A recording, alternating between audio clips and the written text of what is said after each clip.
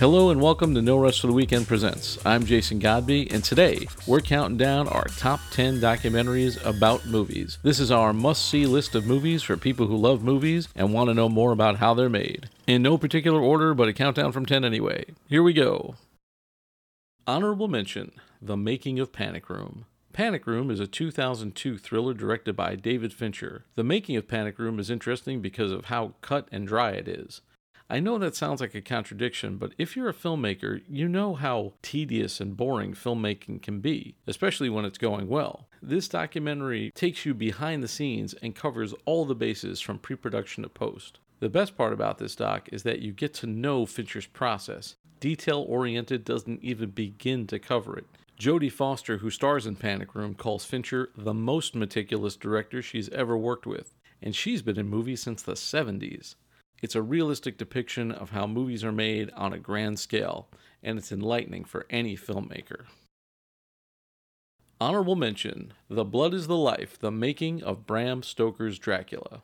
Bram Stoker's Dracula is a 1992 feature directed by Francis Ford Coppola, a name you'll hear more than once on this list. It was made just a year after Terminator 2 Judgment Day. Since then, movies have relied more and more on CGI, but this version of the Dracula story went in the opposite direction. Since the novel was published in 1897, right around the time of the birth of cinema, Coppola decided to use classic in-camera techniques to achieve the look and feel he wanted. These naive effects complemented the practical makeup of Greg Cannom and the costumes of Eiko Ishioka, both of whom won Academy Awards for their creations. For inspiration, Coppola looked at artists like Gustav Klimt and Edvard Munch. He put together a book of these different artists' work to inspire his design team. This wasn't a computerized pre-visualization. This was the 90s, long before Google, so he had to look through actual books. For all you young filmmakers out there, just take a moment to process that.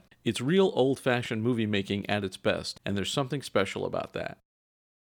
Honorable mention, Ray Harryhausen, Special Effects Titan.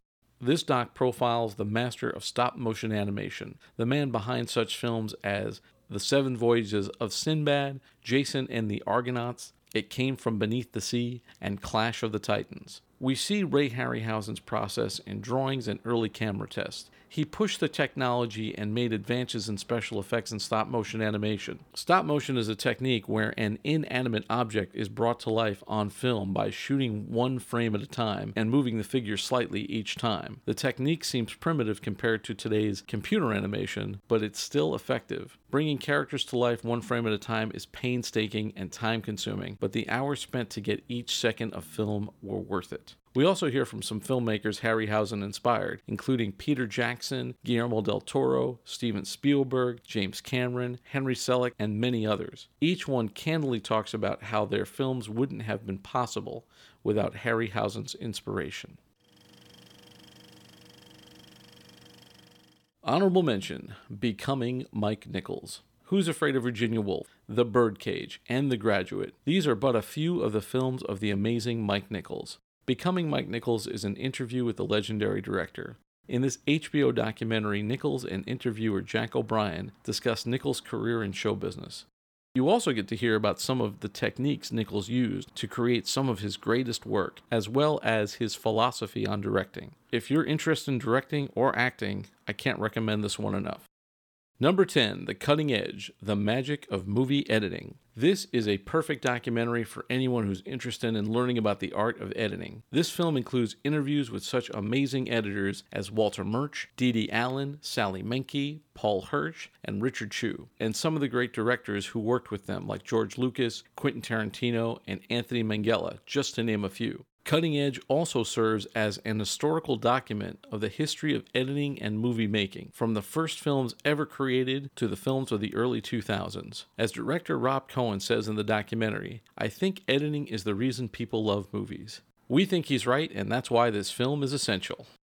Number 9, A Legacy of Filmmakers, The Early Years of American Zoetrope. THX 1138 was the first feature film directed by George Lucas. It was released by Warner Brothers Studios in 1971 and produced by Francis Ford Coppola's American Zoetrope. This documentary tells the story of how the legendary company came to be. Before Rodriguez, Tarantino, and Linklater, there was American Zoetrope.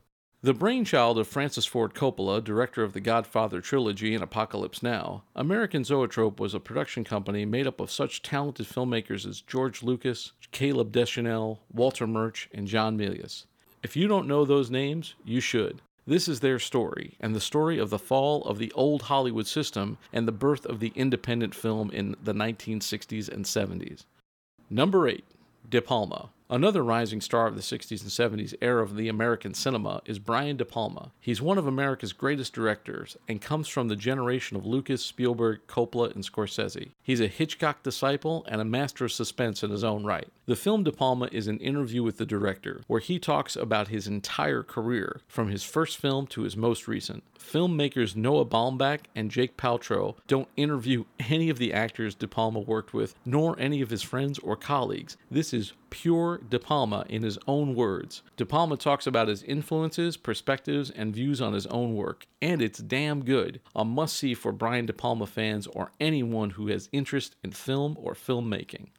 Number 7. Electric Boogaloo, the wild, untold story of Cannon Films. Cannon Films was a legendary film studio that epitomized the words fast, cheap, and out of control. The studio was known for producing over-the-top 80s action flicks like The Delta Force, Death Wish 2, Masters of the Universe, Cyborg, and Over the Top. This film explores the rise and fall of Menahem Golan and Yoram Globus, two cousins from Israel who founded the studio. We learn about their history of making films in Israel, their move to Hollywood, their success, and the fall of the studio into debt and disrepair. The documentary's interviews are candid, funny, and unapologetic. We see a range of feelings, from love to regret to bitterness to even tenderness about the cousins and the movies they made. You can feel the unbridled honesty in this movie. It's the kind of story that can only happen in Hollywood. A story you'd swear was fiction if you didn't know it was true.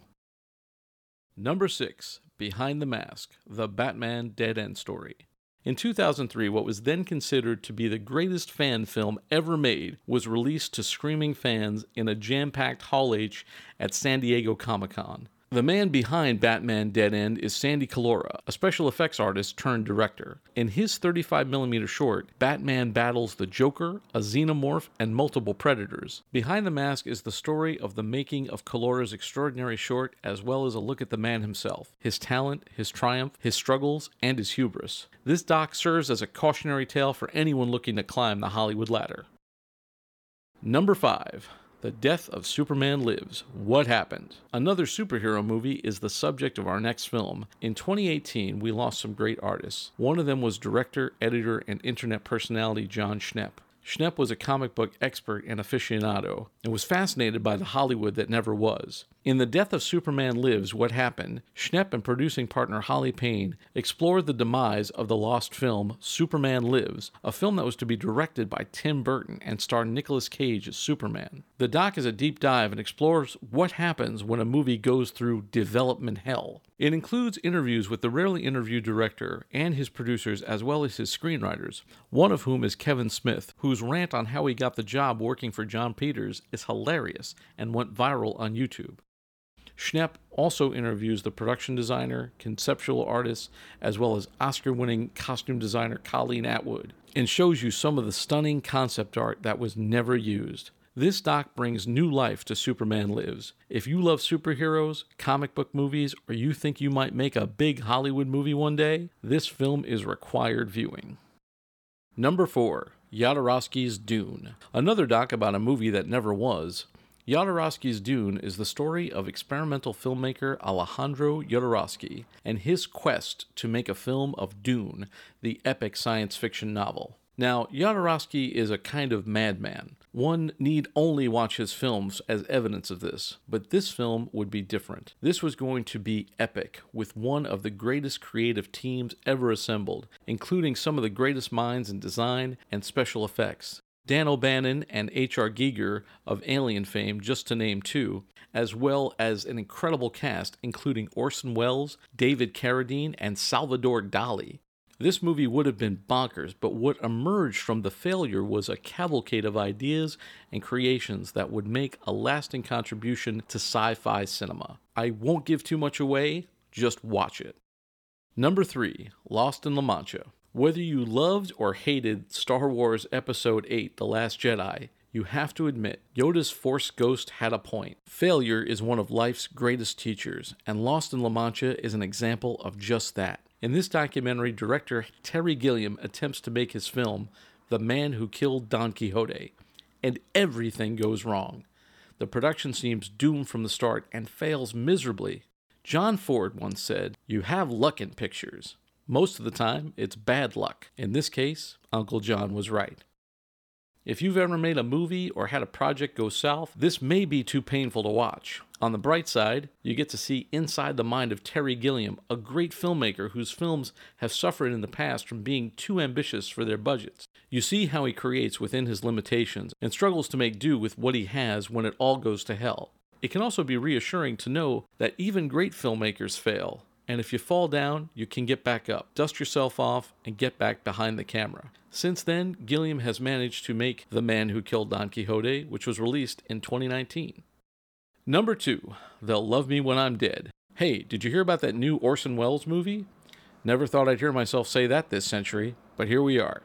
In 2018, Netflix released The Other Side of the Wind, a previously unfinished film directed by Orson Welles. They'll Love Me When I'm Dead is something Welles once said about himself, supposedly. The Other Side of the Wind stars John Huston as Jack Hannaford, a director who some would say is a stand-in for Welles, although Welles would deny the film as being about him and hated when people said it was. They'll Love Me When I'm Dead gives us insight into an older, jaded Welles, having been through the ringer of the Hollywood system, a man whose work would forever be compared to his first film, and some say the greatest American film ever made, Citizen Kane. It's a biography of Welles by people who knew him, unflinching and not always flattering. Number 1, Hearts of Darkness, A Filmmaker's Apocalypse. The granddaddy of all behind-the-scenes documentaries. This is arguably why behind-the-scenes docs are made. Legendary director Francis Ford Coppola ventures into the jungle to make a masterpiece. Ill-fated and plagued with tremendous obstacles, the production of Apocalypse Now seemed doomed from the start. This documentary is an intimate look at the making of a film from conception to completion. Shot by Coppola's wife Eleanor, this film gets up close and personal with the man himself as she follows him down a dark path of madness and enlightenment, all the while shooting and even recording him sometimes without his knowledge. There's so much to say about this film and the countless filmmakers it's inspired, but I don't want to spoil it. If you've seen it, you're probably telling your friends, "I told you this would be number 1, but if you haven't yet experienced this incredible documentary, if you see only one film on this list, let this be the one."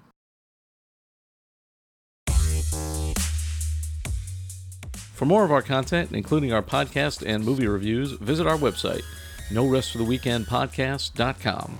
Thanks for watching, and we'll see you next time.